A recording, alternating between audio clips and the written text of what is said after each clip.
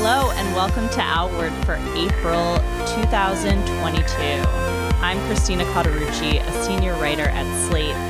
And the other day, I was served an ad for a coffee mug that said, white, straight, Republican, male. Oh, no. What else can I do to piss you off today?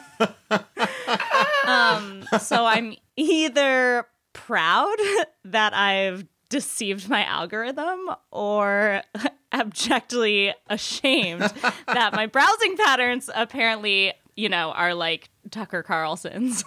Like a white, straight Republican male who also believes that his very existence triggers people and is excited by that. Yeah. That has to be from like reporting stuff, right, Christina? I feel like... I mean, it has to. Yeah, like the person who's constantly searching like pro-life legislation. Right. Oh, no, I'm sorry. That's distressing. I'm Brian Lauder, editor of Outward, and I just wanted to shout out this past weekend, holiday weekend's supermoon. I don't know if you all saw that, but it was a beautiful full moon, and it was called the pink moon, which is just in reference to the spring, but in general. But this weekend, at least in New York, it was actually extremely pink. So I want to just like props to the moon for like color coordinating with the season and giving us that like Passover Easter vibe, like all the way through. Pink moon. That's very sweet. I'm Jules Gill Peterson, and I'm your resident historian and chatty girl. And if you think, gosh, does her voice sound like an octave lower than normal? And are you feeling uncomfortable because like, is that transphobic to even think that? Well, that's not an issue that I can resolve for you. But the truth is I'm getting over the flu, which came with a fun little, mini course of laryngitis. So if I'm sounding like a husky mid-century transsexual who smokes a pack of Virginia Slims a day, well, that's actually just my affectation. But if I also sound like I recently had the flu, now you know why. I'm so happy that you're feeling well enough to record with us, Jules. Oh, me too. I wouldn't miss it. This is a boon to my spirits. I know a lot of you listeners, like us, have been tracking the mounting assault on queer and trans youth in the doctor's office, in athletics, and in the classroom. In our last two shows, we talked about the governor's order in Texas that will force trans kids to detransition against their will, and a law in Florida that's erasing LGBT life from schools. Also, you might have noticed, earlier this month, Alabama criminalized gender-affirming care for trans kids, and about a dozen state legislatures are considering these so-called Don't Say Gay bills that, like Florida's, would ban teachings about sexual orientation and gender identity in schools. But this month, instead of focusing on what queer and trans people are fighting against, we want to talk about what we could be fighting for, what it looks like when teachers are free to speak about LGBTQ lives in the classroom, and what happens when they do it well. We have a wonderful special guest, a kindergarten teacher, for that segment. Then we'll discuss the queer family drama at the heart of the new genre-bending, multiverse-hopping film, Everything Everywhere All at Once. I don't know about you guys, but I laughed, I cried. That film did a number on me. But first, let's share our prides and provocations. Jules, what's new with you? Well, I have a kind of ambivalent, a true P and P, if you will. On the one hand, I want to give a little bit of sort of wistful pride for bitch media, that beautiful independent feminist voice that's been around since 1996 and announced, much to the pain of everyone, that in June they're going to be closing down. And, I'm not a journalist. I just play one on television. And so I'm not privy to, the full story of what went down. But it sounds like part of, what it has to do with is just the deteriorating financial situation in this day and age for independent media. And, I think like as our last several episodes, but as so much work that folks are doing out there testifies to every day, maintaining independence is a really difficult thing to do, particularly for feminist voices. And so,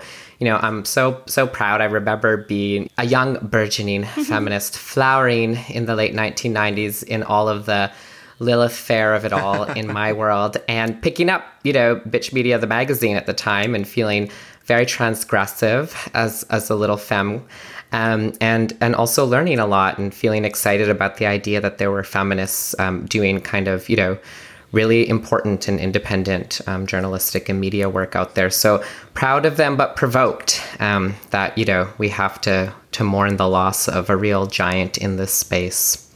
So that's me. Brian, what about you? I'm feeling proud this month. I am proud of Robbie Pierce, his husband, Neil Broverman, and their 2 kids. We learned about this family from a Twitter thread that went viral earlier in April. Oh, yeah. And there was some media coverage after that about this family. The story is that they were recently taking a vacation trip for spring break on Amtrak. And they were subject during that trip to a really terrifying instance of harassment from another passenger, calling the men pedophiles and saying that the children, that their 2 children were stolen. Now, I know that doesn't sound like something we should be proud of, terrible. but I am proud of the way this family reacted to this and sort of handled it in the aftermath. So I'll tell a little bit of the story. I'll read a little bit of Robbie's Twitter thread and then explain exactly what I'm proud of. Well, that didn't take long. We decided to take a trip on Amtrak with the kids for spring break. 9 hours into a pleasant ride, a man was suddenly standing next to me, shouting across me at my 6-year-old son, "Remember what I told you? They stole you. They're pedophiles."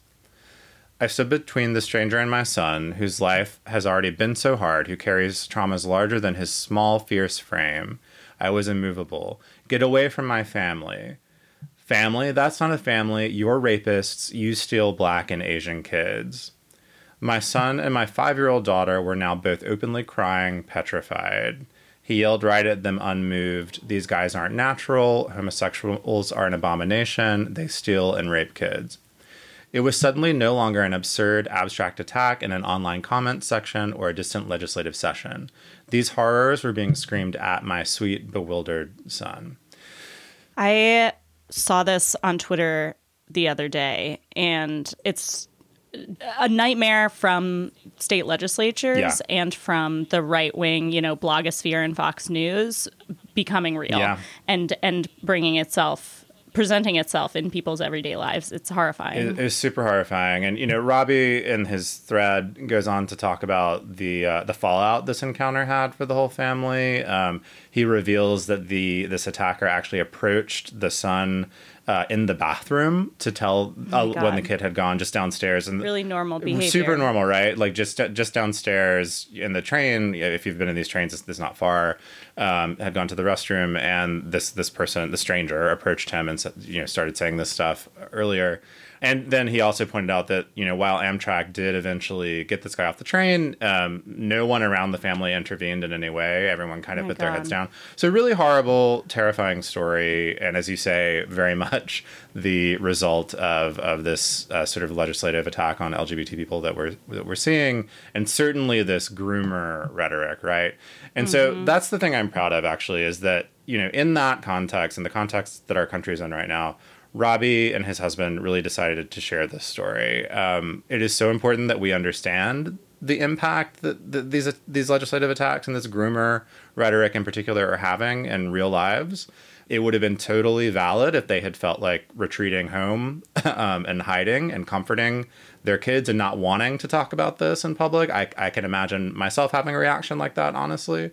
But as Robbie said to BuzzFeed News in a story about this, he said, "I know a large goal is just to drive us into our homes and make us not come out, and we're not going to do that. We're going to go out and continue to be brave." So proud of that. That's just incredible. I'm also proud of the fact that these guys are just such awesome parents. If you read about how they not only stood up to this guy in the moment, which I think any parent would do, but how thoughtful and just gentle and sweet and intelligent they are about processing the trauma that these kids went through with them in the aftermath. It makes the libel that is happening against queer people and queer parents in particular right now just all the more obscene, because you just see how amazing, I'm getting like choked up about it, like how amazing these parents are and how lucky these kids are to be in this family and how everyone's lucky to have each other. I'm proud of them for their reaction to this really horrifying thing. And I just think it's important that we all recognize where this shit is going if it remains uncountered. Yeah. You know, I have many queer parents in my life, and just knowing how hard they all had to work to become parents, you know, I just think about how lucky these kids are and how, I mean, I'm really excited that we're talking to a teacher on this episode because when I think about what these kids experience at school and the messages that they receive from other people about whether their family is okay or not, you know, and how to think about their parents, it's so important. Christina, what do you have for us? Well, I'm provoked again. So my provocation started with a radio spot. Pride Radio is a radio station. I think it's one of these digital things. It's like not DC local. It's gay music. It's like dance music, pop. It's literally an LGBTQ radio station. Anyway, a couple weeks ago, there was an ad on this dumb radio station that was so tasteless. I was fully provoked in my Prius. It was an ad for an event called One Magical Weekend, which is a gay party weekend at Disney World in the beginning of June. You know, one of these DJs, pool parties. I went on the website after hearing this ad, and there's things advertised as Wet and Wild. There's parties with euphoric visuals. You get the picture. Euphoric visuals. So here's the ad copy. Join us as we drop into the Sunshine State, full of love and acceptance. Don't say gay? No way. We say gay loud and proud. Let's be visible. Yuck. So on the one hand, are you trying to make money off of this campaign to like shame and shun LGBTQ people in Florida? Of course, obviously, gay men deserve to party and have fun, and like, please do that. I'm not sure if we do. Hate, Christina. but it sounded to me like, oh, are you worried people are gonna like pull out of the weekend and not show up? And so you're saying like, no, don't cancel your plans. Please still come. And are you trying to make your Disney circuit party like somehow political? Yeah. I don't think that your visibility at the Sheridan Lake Buena Vista wig party is going to help us turn things around in Florida. No. It really felt like you're trying to make money off of something bad that's happening to queer people. That's really atrocious. It is part, though, of a thing I have seen in the sort of wake of this law where people have made also like some like T-shirts and sort of merchandise that's like say gay, say gay, as if that is like doing anything or is even the point. Like that's it like there's such a disconnect between like, well, I in New York or whatever I'm gonna say gay, like that does nothing to like fight that law, and it's sort of, it's also not even about saying gay. Right, that's just like a clever way that queer advocates are framing these laws. Yeah, like everyone can still say gay. It's not about the word. Right. They can say it and then they'll get sued out of having a job, and there's whatever. We've talked about it, but like it is such a weird, empty kind of capitalist activism, right? And this party ad that you're talking about, it sounds like really the epitome of it. I mean, it's just so gross. And no, we shouldn't be. We should be certainly. I mean, I would say probably Disney, promised to do something about this law. I don't even know what that means exactly because it's a corporation, but like, I would say let's boycott them until they do it. I guess like what a strange, right. What a strange idea. That would actually probably be really powerful. One magical weekend canceled until you make some sort of a like legitimate commitment to fighting this law. Given that they said they would. Yeah, so that's gross. Provoked as well. And what you said about merchandise, I mean, I hate to blaspheme here, but Megan Rapinoe and Sue Bird have been selling a $120 hoodie with a trans flag on the back that says something like, it says, love is compassion, love is bold, love is unique, love is loud, love is freedom, blah, blah, blah. $10 supposedly goes to some organizations, but also it's $120 10 of $120. Oh my God. Right. Yeah. And like, it's clearly doing more to promote their brand than it's doing for trans kids in Texas. And like, really, is that your role in this moment with your millions of followers and your extraordinary cultural clout as a leader of LGBTQ people, is selling a hoodie? I guess tweeting and posting some other messages, but primarily if you look at her grid right now, it's mostly advertisements for this hoodie. It's just really disappointing to realize that we don't have the kind of grassroots infrastructure that extends to that the cultural tastemakers that we are lucky to now have in our community are kind of dropping the ball in this moment. At least some of them. So I'm provoked. Consider me provoked. Absolutely. Same. Provoked as well. Here in the U.S., right-wing lawmakers are waging a war on the classroom. Across the country, they're cracking down on the teaching of race and history, and they're restricting the ways teachers can talk about sexual orientation and gender identity.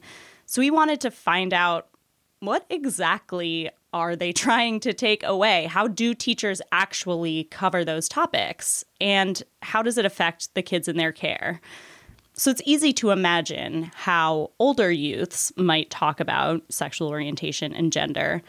But what about the littlest ones? To help us answer those questions, we've invited kindergarten teacher Eliza Cutler to join us today. Hi, Eliza. Thanks for coming. Hi, thanks for having me. Eliza teaches at a charter school in Brooklyn, and her Brooklyn neighbor, our producer, June Thomas, is also going to join us for this conversation. Hi, June. Hello. So, Eliza, why don't you start by telling us a little bit about the kids you teach and how you broach LGBT issues in your classroom? I obviously am in a charter school, so people choose to come to our school. You know, they have to apply. And so in that, I think families do some research. There's a lot of reasons why people choose our school, right? One is that we have a huge focus on issues of social justice. We're a very inclusive school, kind of in every way possible. All of our classrooms are both general and special education integrated. We have a really broad mix of kids from different socioeconomic backgrounds, different races and cultures, and families know that when they apply to our school. So our classroom looks very different than other classrooms in New York City and also, around our country. It's very natural. We talk about kids in context they understand, which is about themselves, because little children are egomaniacs and they know the most about themselves, and they know the most about their families. So we talk about these things in ways that they can relate to, which is talking about themselves and their families. In Brooklyn, it feels like a non-issue because it's not. We're just talking about people and that all families are special and important and that they can look many, many different ways and that there's nothing strange or different about anybody's family. It's just that all families are different. Is this the kind of thing where you have a unit about families, or you just sort of wait for kids to talk about their own families? Currently, we have two major social studies units. The first one is the Me study, ME, and that's really talking about themselves. Again, it's a good place to start for kids who, they're experts in themselves, but it's a good place for them to see similarities and differences between themselves and other kids in their community.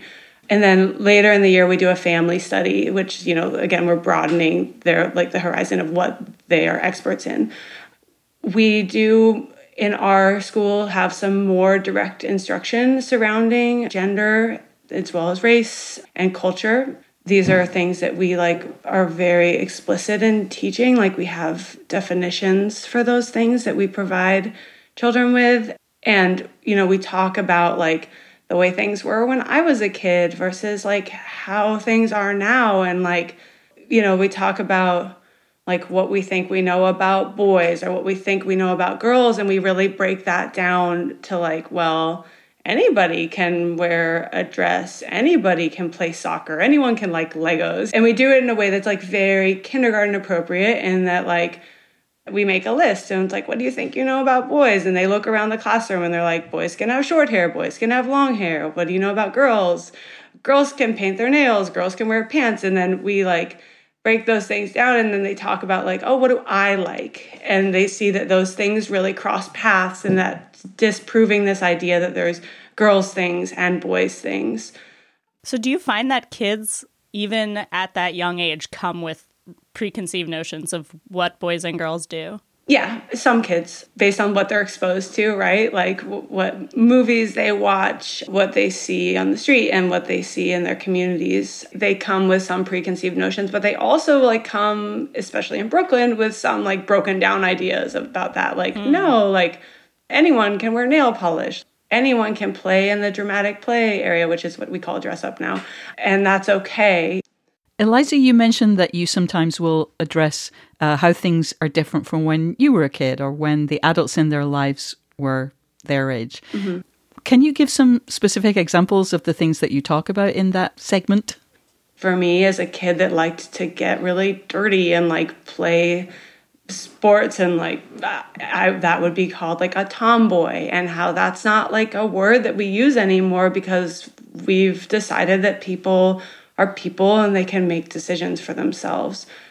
In terms of things that we also have like thought about within our own like teaching and how we talk about the spaces in our school. When I was a kid, there was boys' room and girls' room. Those things still exist, but we've like as teachers have changed the way that we present them to kids. And we, instead of saying like girls go to the bathroom, boys go to the bathroom, we'll say like friends who use the girls' room or friends who use the boys' room, so that there's no like that those spaces are still labeled, but that like if you're feeling like a girl, if you feel like a boy, you're welcome to use the space that feels right for you. You mentioned earlier that that you actually sort of have terminology lessons, and gender, I think you said gender was one of those words. What is the vocabulary lesson for the word gender like look like in kindergarten? So gender is one that we added this year because we've always done that gender spectrum project. But Gender spectrum project, what's that? We have them put their like picture along a line of like things that we thought we knew about boys or thought we knew about girls. It'll be like have long hair as an example, or play Legos, and like they'll be like, oh, well, I like that, and we'll say like, oh, some boys like that, some boys don't like that, some girls like that, so like again opening it up to like people can choose their own interests. So instead of on a spectrum from girl to boy, it's like I'm here on the Lego spectrum and here on the hair spectrum. Exactly, yeah. So the way that we've defined it is gender is whether you feel like a boy or a girl, neither in between. People express their genders in different ways. We also have like a lot of, children's literature has come really, really far. There's some great children's literature. There's a book that we started reading this year that was actually introduced to us by a family who have a transgender child. It's called They, She, He, Me, Free to Be. And it's basically just like a picture book that's like pictures of people, and they're all labeled like he, she, they, them. You can look any of these different ways and you can choose whatever pronoun you feel like fits you. And so for kindergartners, it's just like super repetitive, which is great because then they can read it, which helps them like to solidify this idea that like that you get to choose your pronoun. So one thing I've been thinking about, it feels like a lot of these concepts can even be hard for adults to internalize. Like, for example, the difference between gender identity and gender expression. So I'm curious how you think about teaching kids that, for example, a boy can paint his nails and still be a boy, but also if a child assigned boy at birth feels like a girl, like that's also fine. I mean, I think again, it just comes down to like, we don't tell people who they are. They get to decide who they are. And that our role as educators and as kindergartners is to like be an ally and to really stick up for those around us and let them have the ability to make their own choices. Because again, like that kind of kindness, the idea of being an ally is something that's like really, really easy for kindergartners because they're so obsessed with things being fair.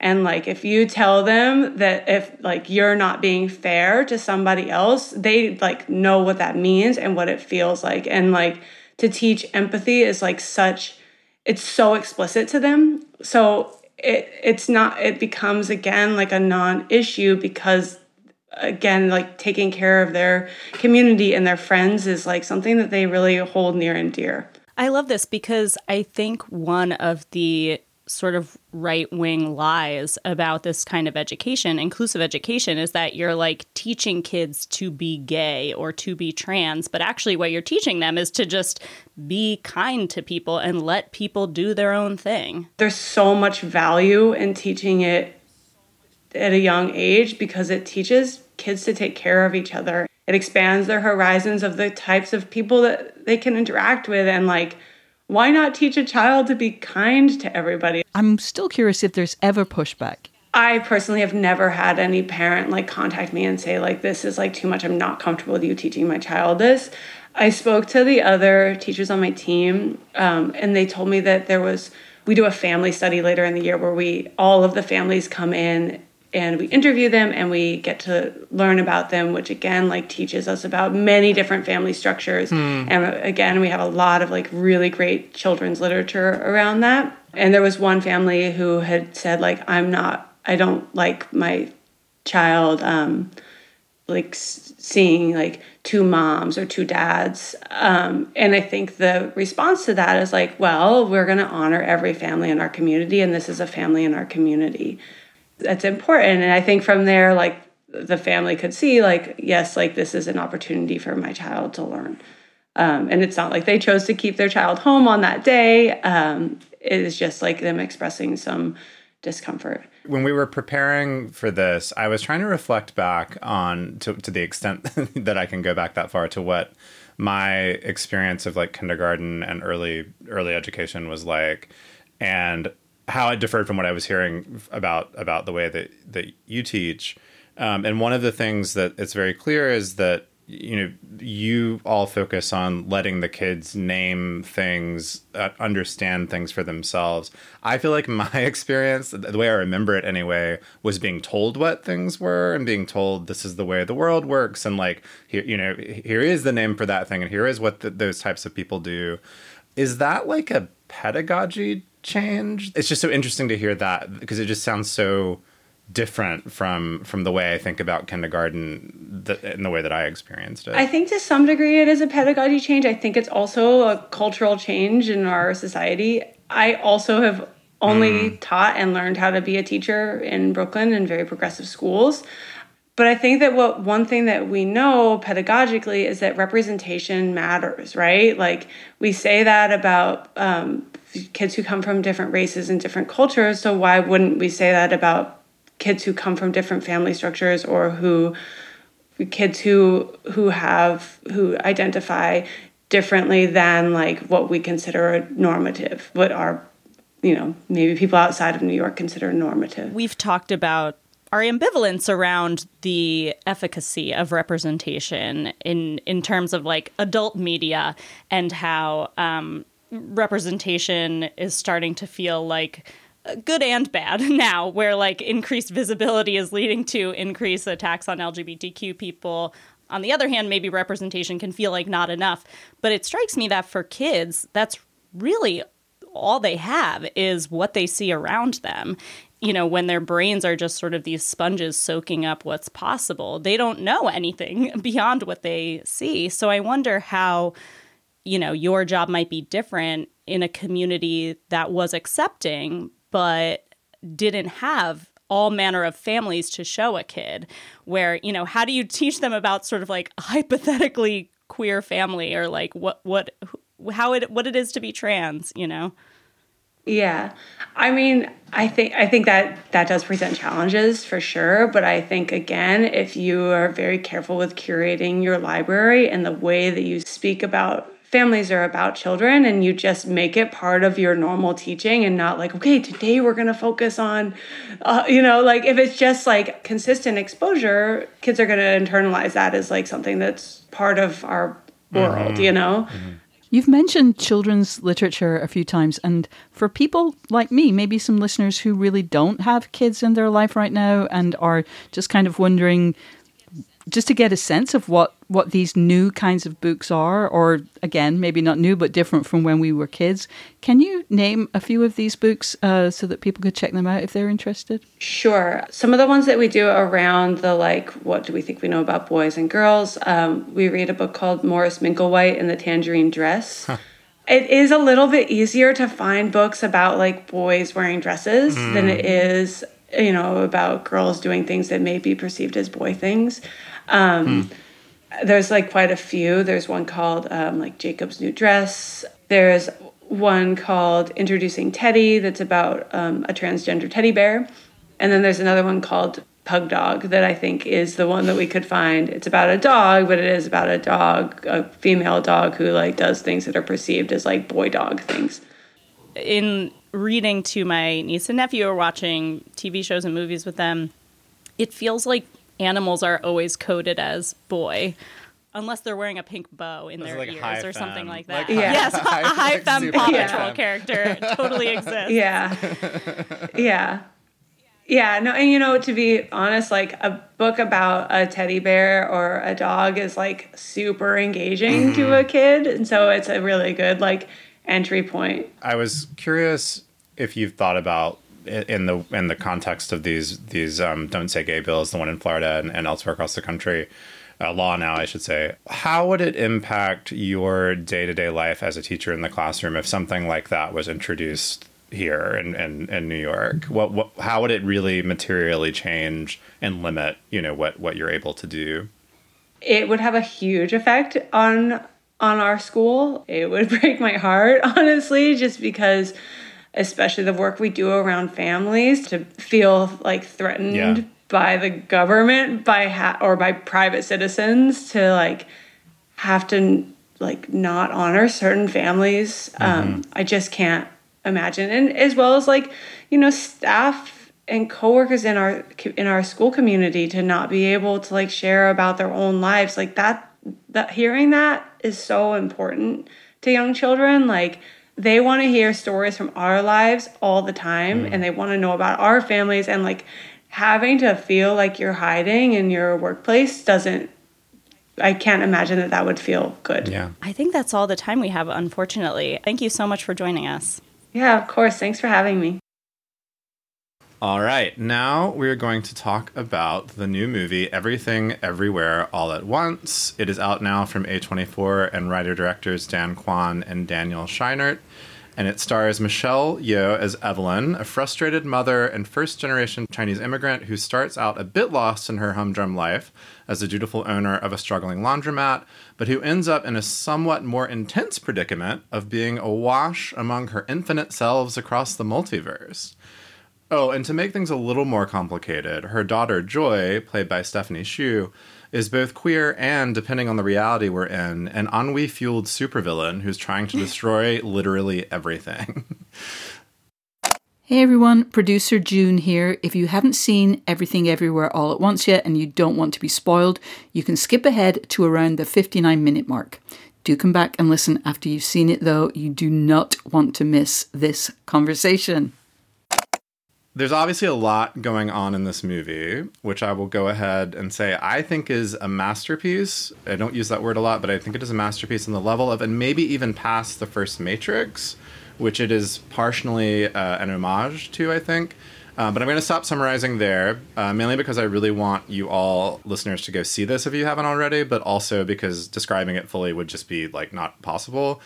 What we're going to focus on today is the queer story at the heart of all the craziness, which is actually an extremely familiar story in our universe.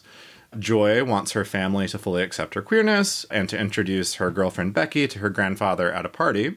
Evelyn, her mother, who is fine but not really fine with the gay thing, does not think he's going to understand that and insists on misgendering Becky in Cantonese and calls her a very good friend at a pivotal moment. From there, let's just say things spiral out a lot.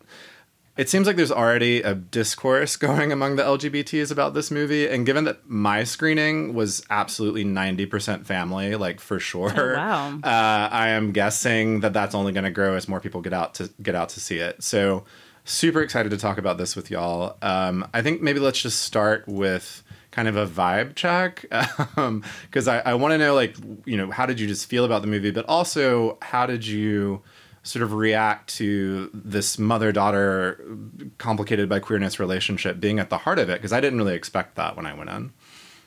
Yeah, it surprised me too. I had kind of a two-sided reaction to this. One was in the theater, I absolutely loved it. Mm-hmm. I mean, there were so many things to love about the film. The special effects, the costumes, the like totally batshit humor, the vindication for old people and, beta males. But there were some parts of the gayness of it that I sort of thought again about later and felt a little weirder about. So the part that really touched me the most was at the end, where in sort of the moment where Evelyn accepts Joy, she demonstrates that by showing how much she loves Becky, her girlfriend. Mm-hmm. And for me, that's actually kind of my personal experience of my family's acceptance, that I didn't fully internalize it until they showed so much love for my partner. And also, she's just so amazing that it was sort of like, of course they love her. And she really brought my parents around to the whole thing. And so when Evelyn says, just how happy she is that like Joy found somebody that was so patient and brings out the best in her daughter, blah, blah, blah. Then she comes around in a following scene and insults Becky's hair in a way that she's like, oh, and by the way, Becky, you need to grow out your hair because Becky has a side shave. And my reaction to that was like, oh, like kind of shows she cares and she's like needling her, daughter-in-law or whatever. But then I thought about it later and I was like, actually, no, that shouldn't be something that we accept. And it's actually not a way of showing love. It's a way of nitpicking and kind of making people feel like they'll never actually belong. And so I felt like it was part of this really heartwarming ending that I really wanted to believe and did believe, and then later felt a little bit sour about. And the same goes for that like the physical comedy around the butt plugs. Yeah, we'll talk about the butt plug for sure. Yeah, so I'll leave it there, and I want to hear what you guys thought. That's a really beautiful meditation on that ending. And, I think interestingly enough for me, well, it's very true to my character. I think my queer conduit, in fact, largely bypassed the sort of like, problem of the child, of immigrants who is queer, representing this sort of, ostensible clash of culture, which of course the film, plays with that trope in really, impressive ways. But for me, my queerness harkened back to a relationship I've had, my queer reading of the film, I should say, harkened back to a relationship I've had with Michelle Yeoh for a long ass time. Sure. I'm not East Asian, I'm South Asian, but I grew up in a big diasporic family and, grew up in a really diverse part of the West Coast of Canada where there were, lots of, immigrants, not just from India and the same part of India that I was from, but also from Southern China and Hong Kong and Taiwan. And, so Michelle Yeoh has been a sort of beloved and like interesting figure of identification for me because in the 90s into the early 2000s, she was often playing, strong-willed, powerful women and really challenging that trope of sort of Asian women as frail, objects of consumption on screen for white audiences. And so in some ways I felt like, part of I just got so emotional watching this. I mean, of course I was like, laugh crying, the kind where it's just like, like somehow snot is coming out of your nose. It was like really embarrassing under an N95 mask in the theater.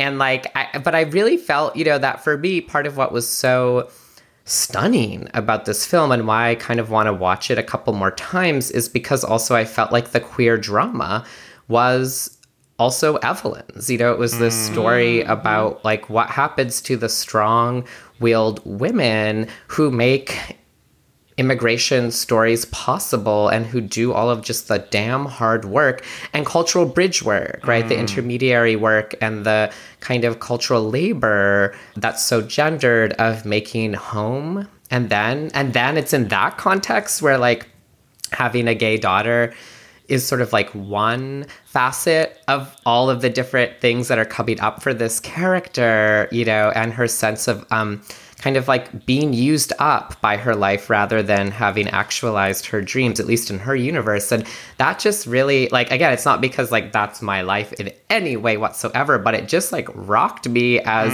a very kind of different, diasporic or immigrant kind of queer story that I thought almost like interfaced with what you were just talking about, Christina, in really interesting ways. So, but part of, you know, maybe what could hear my voice too, or what I'm saying is like, I still like, I'm deep in the vibe verse. I'm still sorting out like how to parse out all of the different layers of this like 1,000-layer cake that was this film. Yeah. A millefeuille. A millefeuille. A millefeuille, if you will. Christina, I love what you said about sort of having a few days between seeing it and you know, my initial reaction also was just kind of like all emotions all at once, like completely bowled over by how beautiful this thing is in so many ways. But certain things have sort of faded in the time since then and other things stuck out. I actually think that the hot dog finger lesbian relationship between, and this is an alternate universe relationship, between Michelle Yeoh and Jamie Lee Curtis, who plays someone else in the main universe that I don't think we have to get into here. But there's this beautiful sort of side story that's about, and I don't even think they speak to each other. They don't. Yeah, it's just a kind of choreographed It's thing. a fully like montage relationship. Yeah, it's this beautiful little detail that's about what if Michelle Yeoh's character was queer, like how, you know, was like a lesbian at least, and it's maybe that is the most beautiful queer thing in the whole movie that's like sort of stuck with me. So that's just interesting because it's not the main by any stretch, like the central part. But Christina, to your point about that little needling at the end, I thought that the actor who played Becky did such a good job showing that she just like didn't give a fuck about any of that stuff, and so it did, like, because there was a few of those moments before as well, and so I felt like those two characters were like equally matched almost, like because she immediately turned away and was like, okay, whatever, and like, you know, continued on. So I don't know, that was something I thought about around that. No, you're right, and I think this is something that is completely context specific. I think I was projecting the way that I think a lot of people, queer people in my life, have found that, you know, no matter how old they get and no matter how much their parents seem to accept them, there's always one little thing about their appearance, like, why do you always have to wear pants? Or like, you know, your hair looks better when it's longer, or, you know, something like that just, it's like your family can get 99% of the way there, and then the last 1% of them still has this idea of you that's stuck in like the old gender mode. And I think it's also true that probably some people don't care and you know, it's very possible that Becky might take it the way that I initially did, which is like, I'm kind of like her daughter now, she's critiquing my appearance. Yeah, I guess there's multiple universes of ways this little mini insult could play out. I wanted to ask, as a sort of another maybe starting question, do we think this is a queer movie or a movie that happens to have a queer subplot? I can see it in all universes both ways, but I'm curious if that distinction is interesting to y'all or not.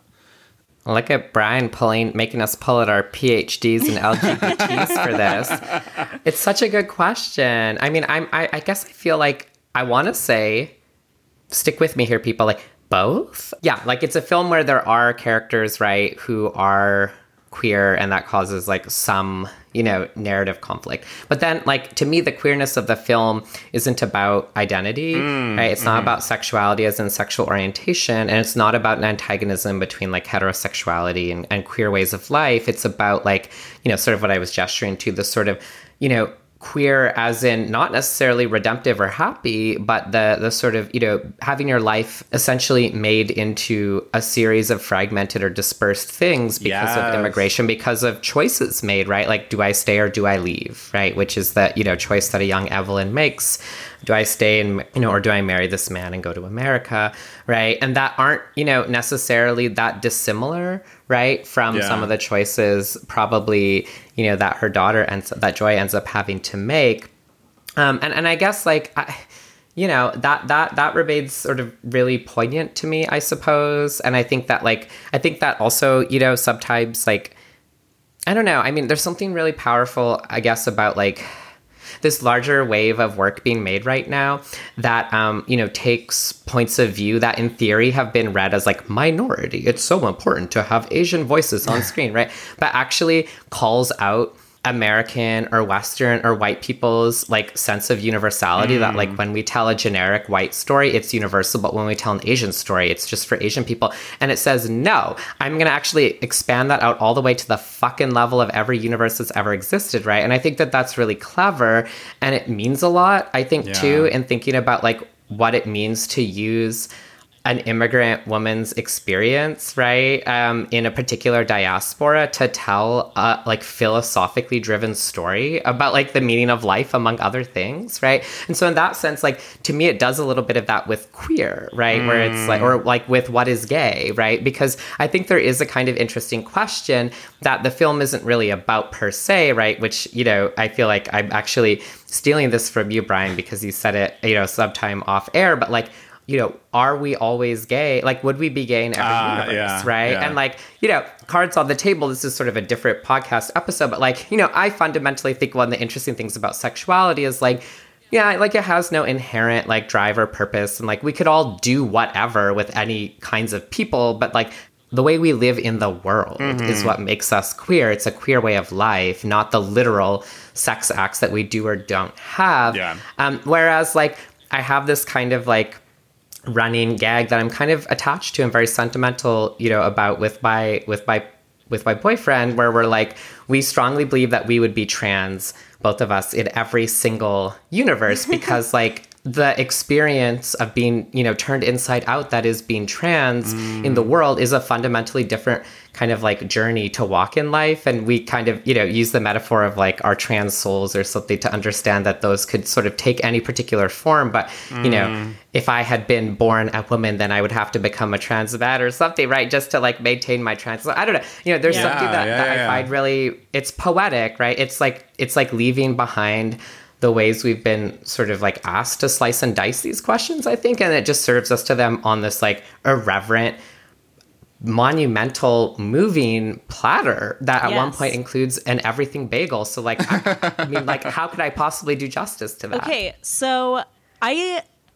the reason why I think this is a queer movie through and through is because of that question of, who are you in different universes? Do you remain consistent, and in what ways?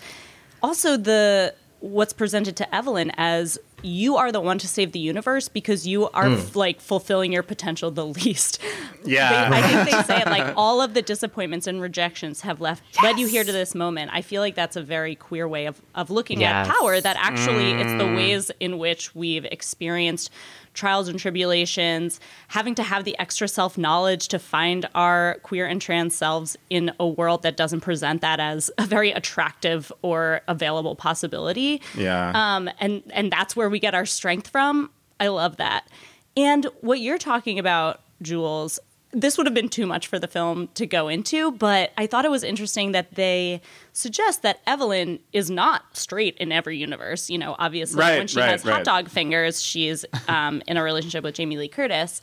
But Joy, even in her most universe-hopping form, suggests that she's always gay, because she tells Evelyn, oh, you're still stuck on the fact that I like girls. Yeah. And so I thought there was, I am positive the filmmakers did not think twice about this, but it seems like they're advancing kind of both, that you can do both, that some people might be gay in every universe and some people might have, different sexualities or gender identities, no matter what happens. And I want to know, are you guys watching Severance, the show on Apple Plus? No. Oh, not yet. I've heard about it, but not yet. I find this is a very good companion watch because that show, everyone who works at this, maybe definitely evil company has to have a brain surgery where their work self has no idea what's going on in their home life and their home self has no idea what's going on at work. So basically, when you enter this company, your work self becomes its own standalone person who is only aware of the universe within the office.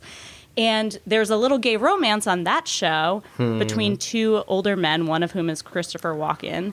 And I'm wondering, I don't know if they address this in the show, I'm not done with it yet, but I wonder if those men are gay on the outside or not. Because when you create a whole new person based on, the same physical material, but without the awareness of, any life experiences that come before, what happens to your sexuality? I love thinking about that kind of stuff. Yeah. I think have come around to thinking that it is a queer movie through and through. I was happy to read. I was doing a little research on just the discourse around this, and I found a quote from one of the writer-directors, Dan Kwan, about how the queer aspect sort of made it into the script. So I just want to read that, and then I'll explain what I mean. He says, and this was in the USA Today, he said, "It started out as a story about the generation gap between a mother who was an immigrant and a daughter who grew up on the internet in America. As we were exploring that, I was doing a lot of self-reflection on how I was raised, the types of people I was around, and how the Asian American community has a very particular way to deal with the tension that comes from a queer child coming out to their parents." He discovered that many of them had to come out multiple times. And he says, "Each time, it's almost brushed over or ignored, or the parents are waiting for the phase to end," Kwan recalls. "There's no big screaming match. They just end up having to come out every couple of years, every time they introduce their partner, and have to basically fight for the chance to be seen. It's this slow motion erasure of who they are." What I love about the movie is that, one way for a reading you could do, I guess, of encountering of mother and daughter encountering each other in all of these universes, exactly that kind of encounter, right? Oh, wow, yeah. Like this having to present yourself anew over and over again, and we get all these multiple versions of Joy, and we get insight into also Michelle's character across universes. And I think even in that kind of structure, there feels like there's something queer about it. There is the family story, but then I think there's a lot of like sort of aesthetic, philosophical things that are also actually quite queer. Let's go back to the butt plugs for a second. So it's putatively a trophy in the IRS office, but it's actually shaped like a butt plug.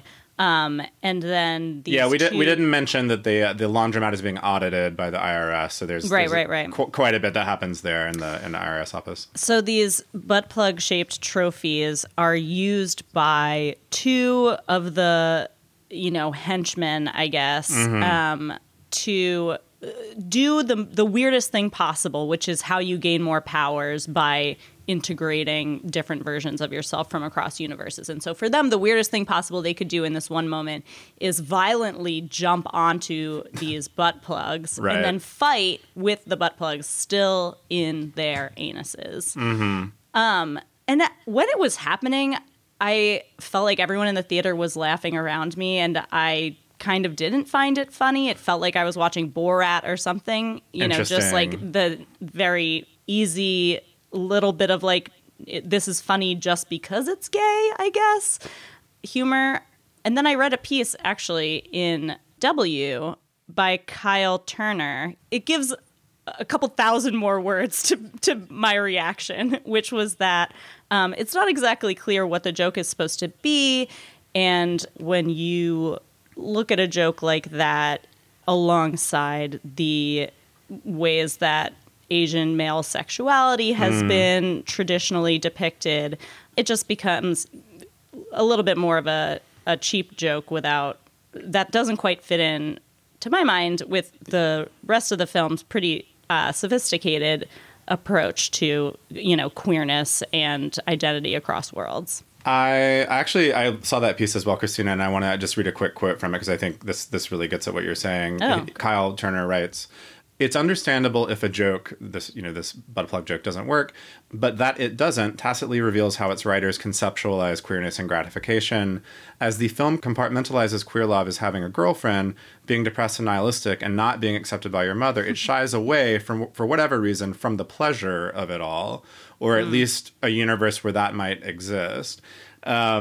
As you were sort of saying, I think it is a bit afraid of, or that scene feels afraid of like queer sex in some way that's like a little out of tune with the rest of it. And I'll say that in this theater I was in, where I mentioned, it was like 90% gay people, at least by my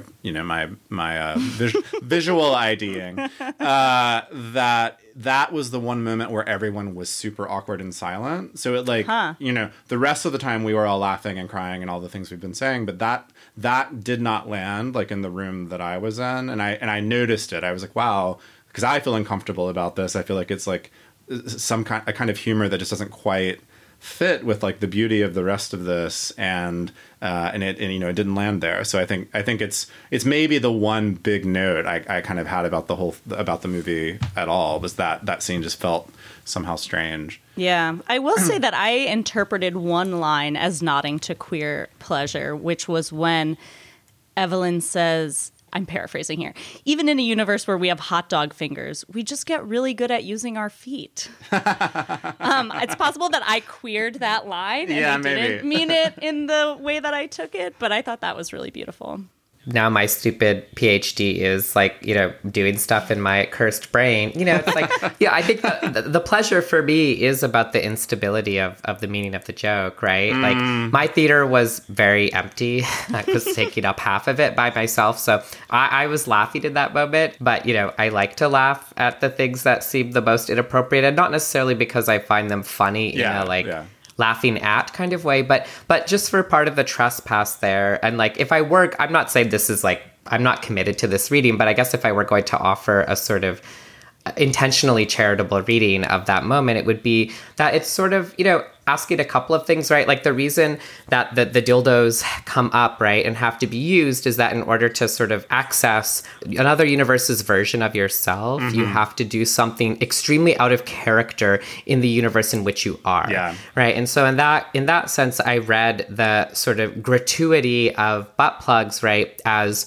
a really strong sort of socially surprising and unsocially sanctioned choice, right? Like we don't actually, as far as I know, use butt plugs in IRS buildings, right? Although as someone who just filed her taxes, I'm like, I hope y'all are enjoying that, They save that for after tax day. Yeah. Right. Like, don't buy any more bunker bombs with my tax dollars. Like, just actually buy butt plugs for IRS officers. That's fine. Part of it, I think, is sort of interesting to think about this kind of like reclamation of a sexual taboo, right? Or a kind of shamed, sense of being penetrated, especially because it's like Asian, different kinds of Asian men in particular, and just sort of taking that on in an irreverent way that's not necessarily opposing, right? Like good and bad sexuality or queer and straight, but is just sort of like, I don't know. I mean, again, I'm not totally like at one point, Joy as the sort of, multi-universe demonic Joy is also holding giant long dildos that kind of flop around. Yeah. And there's a way for me, right, that like, I was just thinking about the contrast between those two. I can't believe I love Outward because I'm like about to give a close comparative reading of dildo aesthetics, right? But I think there's a way that shorter, smaller, and I think they're almost all, blacker flesh tone dildos that are going up, men's butts reads in one particular way as like really intense, right? And it has to do with cultural aversion to being penetrated anally, especially for men, versus like, I feel like there are often bits where lesbians are holding large dildos where like the dicks are too big and they start to flop over, where that's played as like non-threatening, right? And like, I think those can play other ways. Like, I'm happy, I'm really committed to them playing other ways. I think like I'm one of those like irreverent queers that's like, when dicks get too big, they actually become less masculine because they're just like too unwieldy. And especially like on twinks, it's like they're like gonna fall over like sunflowers in August or something. And like I don't, you know, again, I don't think any of that is going into this film intentionally, but you know, I found it playful enough, the film playful enough to run with those ideas, whether or not that's really right. Like, I agree that probably that's not how almost anyone reacted to it. And so I'm not trying to like, you know, say that the film therefore is good or something. I think, you know, it's just too interesting to play out that way either. But so very sympathetic with what both of you said. But, you know, just because the film gave me the opportunity, I couldn't help but offer that little thought. Oh, I love your recuperation of the butt plug scene. The discourse is moving quickly. We keep it real here. Yeah. So I think that is actually an excellent place to end. There's so much more to see and so many more pleasures to gain from this movie. I really hope everyone makes it out to see it. It's called Everything Everywhere All at Once. It's out from A24 and it is in wide release now, so you should be able to go see it. I will be seeing it again and maybe again after that because I love it that much. So please check it out. Well, listeners, that's about it for this month. But before we go, we've got your monthly updates to our glorious gay agenda. I want to recommend that everyone read an essay in Esquire called Sex, Love, and Art in the Suburbs. It's by the writer Garth Greenwell. Ooh. And love I him. know, Brian. Yeah, you'll love this too, I think. Or actually, I'll be curious to hear what you think. But it's about queer aging, basically, and domesticity and cruising, and mostly about how things that felt essential to his identity as a queer person and as an artist in his younger years surprisingly don't feel that way anymore. So he writes about the life he imagined for himself and lived for, you know, the first decade or so of his adulthood, transient, kind of unmoored, constantly changing places and you know, having many lovers, and the life that he thought an artist needed to have. And then he ended up finding happiness in a committed relationship in a small town in Iowa. And I found it a really touching meditation on what it means to build a life for yourself or outside of the bounds of what you imagined for yourself, and how things that you once thought would stifle you don't feel that way when you remake them on your own terms. And part of this is about how, for all the worries that, you know, gay marriage will like bleach all the subversion from the queer lifestyle, it's also true that some queers have remade marriage to suit ourselves. He writes about non-monogamy. That's sort of the obvious change here, that like a lot of gays have adapted marriage to include that in ways that straight people largely haven't. But it also made me think about parenthood, which is sort of the ultimate eye roll, I think, for a lot of radical queers, like, ugh, these like nuclear family units. But I think we can undersell, especially when it comes to caregiving roles in domestic work, the radical potential of a family unit that, like, by its very existence complicates the gender norms that for all of history have prevented people from achieving their full potential and following their true desires, you know, whether that's like men not being able to embrace caregiving work or women not being able to have careers. Like, even if you're looking at binary, monogamous, like gay or lesbian relationship, we can't fill those same roles as straight people have, you know? And I think that's very clear when it comes to parenting. So his essay really provoked, in a good way, a lot of thoughts in me about how we always have the potential to expand what certain institutions mean for ourselves. And it's just, he's a beautiful writer, and I highly recommend it. I think you'll enjoy it, Brian. Oh, I'm so excited to read that. Yeah, he's fantastic. What are you recommending this month? So I have an article as well. It is, I'll give the headline first. It's in the New York Times. This beach in Mexico is an LGBTQ haven, but can it last? And it's by Oscar Lopez and Lizette Poole. I should say, just full disclosure, Oscar is a friend and also a sometime Outward contributor, but I would have recommended this anyway because it's a really beautiful piece and very complicated article about the beach town of Zipolite in Mexico that has been a long time local LGBT haven for people who live around there, but also for queer travelers. It's become kind of the more countercultural answer to somewhere like Puerto Vallarta. I became aware of it over the winter when at one point, literally every ferry and kind of like nightlife queen I know was suddenly posting from there because there was this music festival that I wasn't invited to, whatever. But so you're bitter about it too. I'm a little bitter about it. But now, after this gorgeous article, I understand both why everyone's attracted to it, but also, as happens in these cases, when you get so much tourism, it can really change the place and cause a lot of problems for the the environment, the locals who live there, the lifestyle that had existed for decades and is sort of changing. So I'll just read a tiny little thing from the top because it's just so pretty. They write, when the sun starts to slip toward the ocean in this idyllic beach town on Mexico's Pacific coast, a quiet migration begins. Groups of people, most of them gay men, many of them naked, amble down the beach toward a soaring rocky outcrop.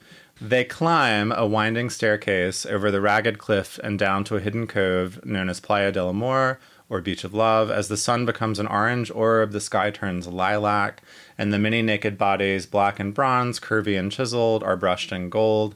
When it finally dips into the water, the crowd erupts in applause. Playa del Amor at sunset, the first time I saw it, I truly felt like crying, said Roberto Hare, who has been visiting Zipolite for 5 years. It's a space where you can be very free. So that's just the top. It's a gorgeous piece and goes into a lot of detail about what's happening in this beach town. So in the New York Times, highly recommend it. Wow, that sounds so good. I actually went to Zipolite last year. I wasn't one of the people who was invited to that music festival that you weren't invited to, but I was in Puerto Escondido, and we went, just to check it out for the day. And I actually had no idea that it was a hub for queer people or for gay men. It felt very just like surf town, hippies, blah, blah, blah. But maybe I was not at Playa del Amor, so... Yeah, maybe you missed the sunset. Well, next time we will go together, maybe, or maybe not, or maybe not. Maybe it's bad for us to go and we shouldn't go. But you will puzzle all these things out as you read this article. All right, and Jules, what's yours for this month? Well, I've got a sort of If You Dare spooktastic ghosts second coming of October recommendation for you all, which is to go out and read a novel if you like. It didn't just come out, but it's a wonderful novel by Gretchen Felker Martin called Manhunt. It came out, a little bit, actually a couple of months ago. But the reason that I'm recommending it now is it's this very spooky, graphic, kind of intense, dystopian sort of novel about, trans folks at the end of the world who have to do a whole bunch of kind of just really very revolting and beautifully written revolting kinds of things to survive after the end of the world. And, like all good works of literature these days, it offended, the good ladies over at Turf Industries who were running around saying, this is truly obscene, forgetting what literature is, etc., showing how big their imaginations are. And so, whenever that happens, I think well, you know what, when folks are writing really great books that are coming out and, sometimes there's not as much PR behind them as there should be, always good to give a shout out. So I say, if you dare, go and read it because, I haven't actually gotten through the whole thing because it is very graphic in a way that I'm in awe of in a positive sense, but that may not be everybody's cup of tea. I still can't watch horror films when I'm alone. I have to have a partner there to reassure me. So, maybe grab a partner and a copy of Manhunt. That sounds like a great weekend. Yeah. So there you go. Double gay. All right. That's it for this month. Please send us your feedback and your topic ideas. You can reach us at outwardpodcast@slate.com or on Facebook and Twitter at Slate Outward. June Thomas is our producer, and she would be our producer in every iteration of the universe, all of the zillions of iterations. If you like Outward, please subscribe in your podcast app, tell your friends and fam about it, and rate and review us so other people can find us. Outward will be back in your feeds on May 18th. Bye, Jules. Bye, Christina. Bye, Brian. Bye, everybody. Bye. Stay gay.